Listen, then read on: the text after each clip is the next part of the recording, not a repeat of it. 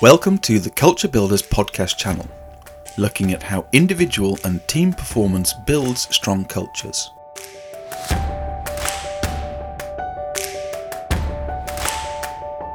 Hosted by Jane Sparrow and Chris Preston.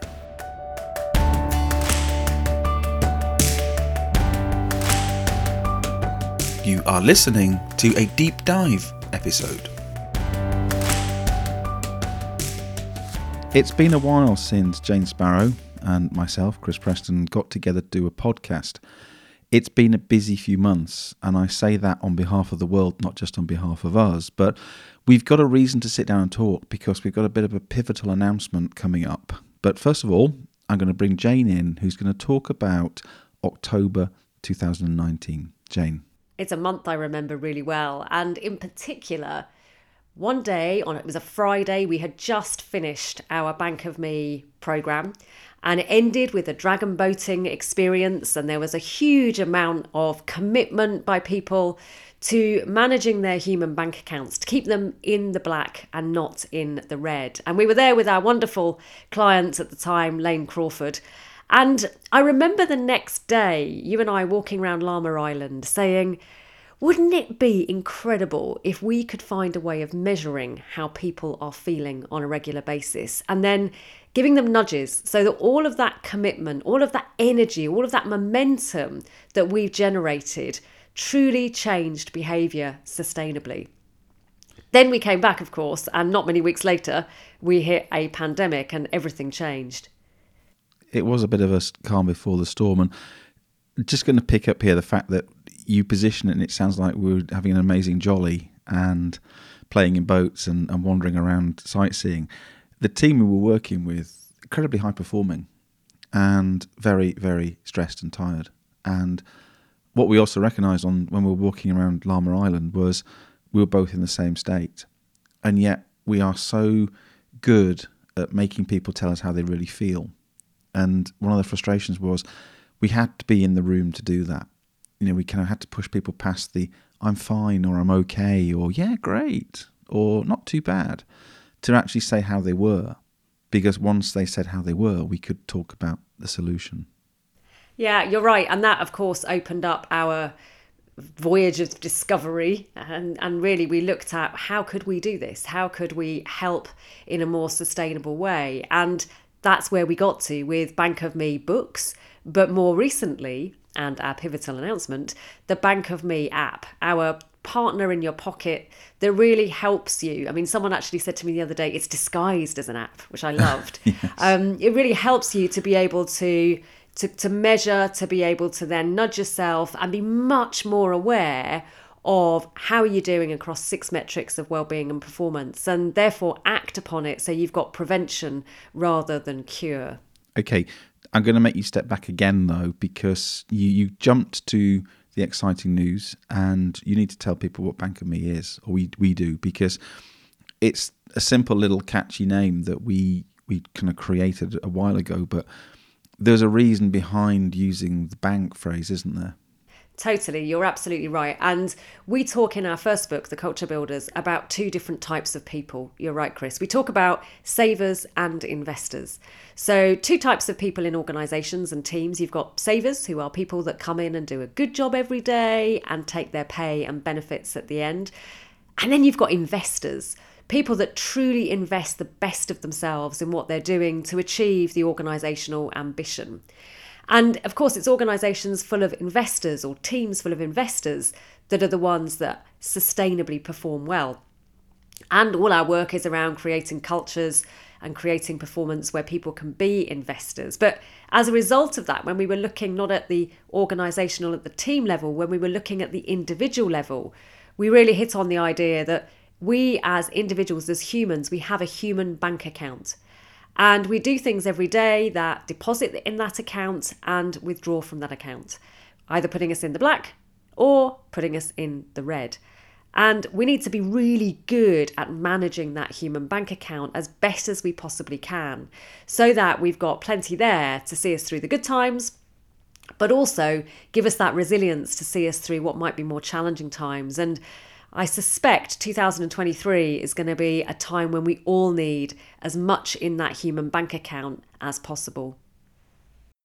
It sounds like a worrying point you've made there in terms of 2023, but we've got to face up to the fact that the world is not facing a bright future for the next 12 months or so. And there's lots of large geopolitical issues that we're trying to come to terms with and how they impact our lives. But there's lots of micro issues that are coming up with how we're working, why we want to work, and what drives us. And I was listening to the radio today, and they were talking about the rise in unemployment in the UK. And it's a small rise. I think it's gone from 3.7 to 3.8 million people, which for us is quite low as a country.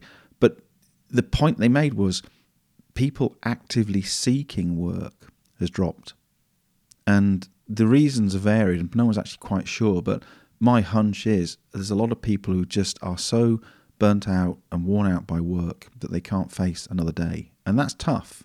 And we've got to help these people. We've got to think about, in a post-pandemic, tough environment, how do we keep people on the right track and healthy and sustainable? I was at a round table I was invited to take part at last week, and exactly the same theme came up.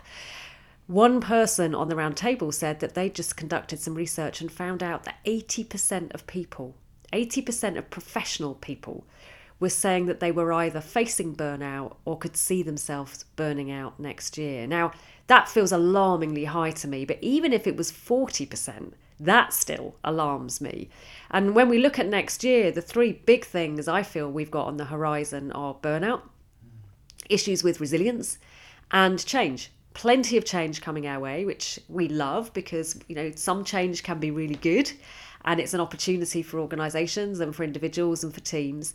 But also it can be very challenging for leaders, for managers, particularly in a hybrid world, to be able to lead people through. And therefore, resilience is going to be key. Burnout is going to be a real risk. And I feel like we've got a real ticking time bomb that Bank of Me, disguised as an app, is here to really help with, because what we've got to do is give people the tools. You can't just say to people, don't burn out. What we know through all of our tens and tens of years of work is that knowing things and doing things are very different. The number of very, very clever people we work with who know exactly what they should be doing to be their best, but actually doing it is something very different, and all sorts of things get in the way. And when we talk about burnout, we tend to have this, I think, image in our head of someone who just kind of gives up. And when we say burnout, we think that's it, they're done. They're going to step out of work. They're going to need help. There is definitely a lot of people who are functionally burnt out. And by that, I mean that they are still operating, they're still showing up, they're still doing the do, but inside they have pretty much cored themselves out. The phrase that we used earlier in the year, the husk worker, is one that rings true. And we don't want to dwell too much on terrible negatives, because we are, as a race, incredibly resilient and resourceful, and we've pulled ourselves through endless things that have held humanity back. So how do we do it? And part of it is leaning into the challenge and making sure that we are constantly understanding the impact and looking for ways to mitigate it. That ignoring the problem, ignoring the issues and the impacts just won't help.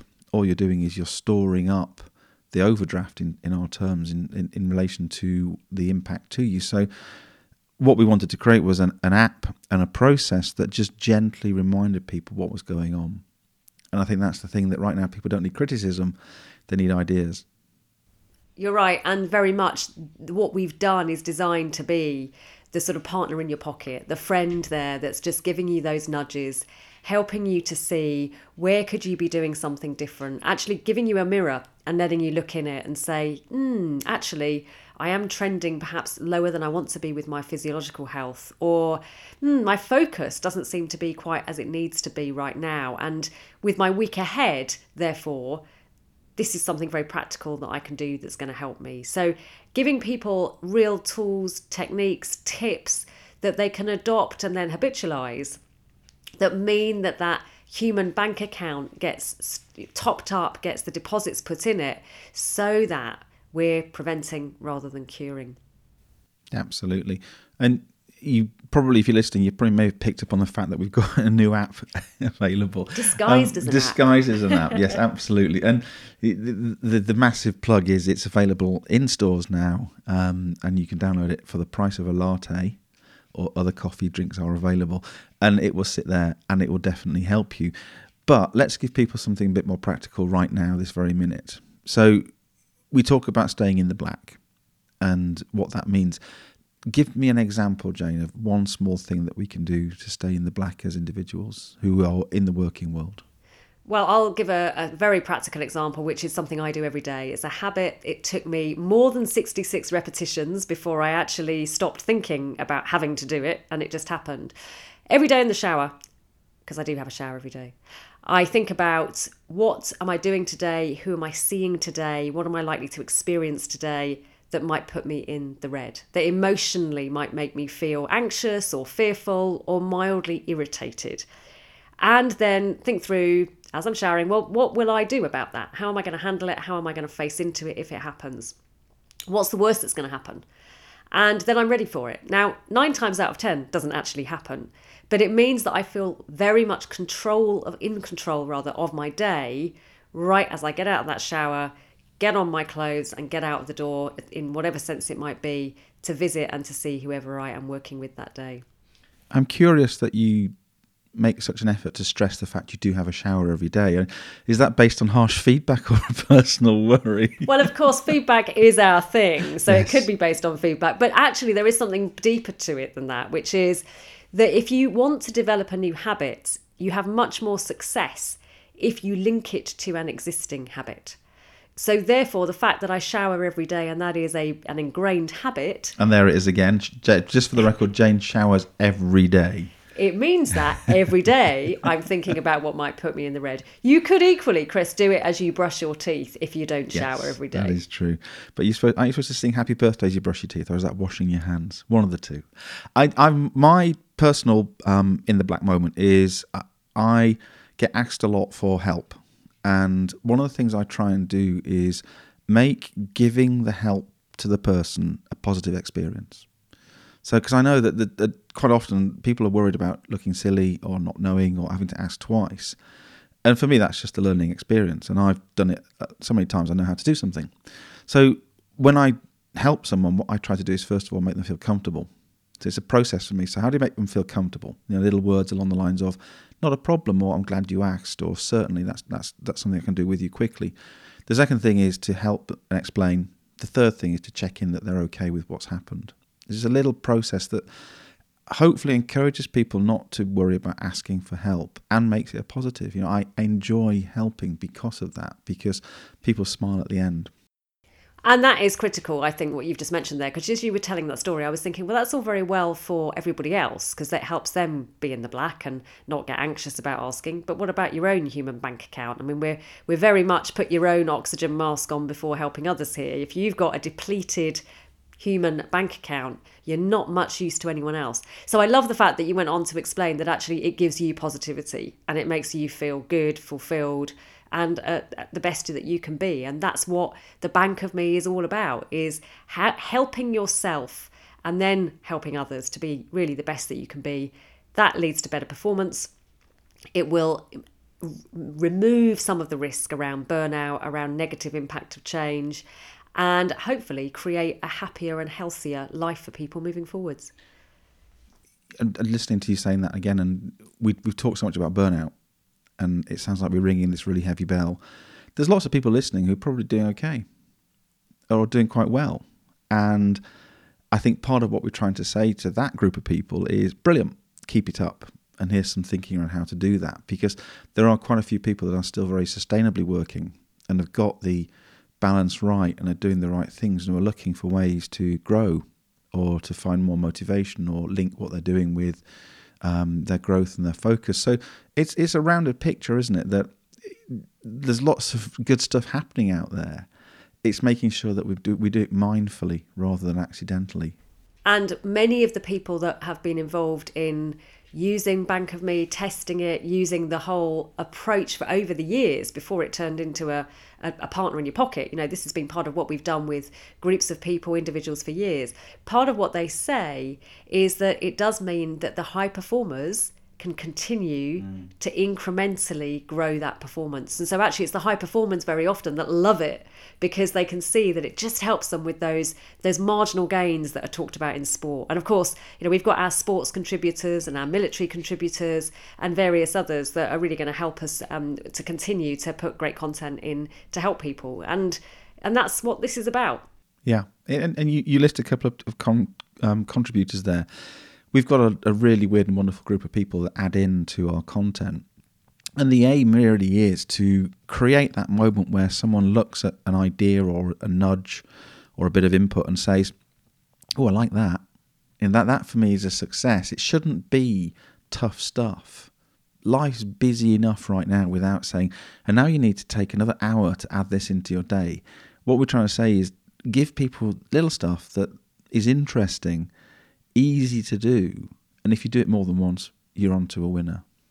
And therefore, what I would say is, whatever happens for you moving forwards, be more intentional. Be as intentional as you can around looking in that mirror and saying, how am I doing? How am I feeling? What have I got coming up today or this week? And how can I control what I can control to keep myself in the black? Absolutely. Okay, we'll leave it there, I think. We've probably got the message across that, first of all, we're massively excited by the app. Secondly, we love the concept of Bank of Me, and what we're trying to do really here is help people get the benefit from some really simple thinking. Thank you, Jane. Thank you.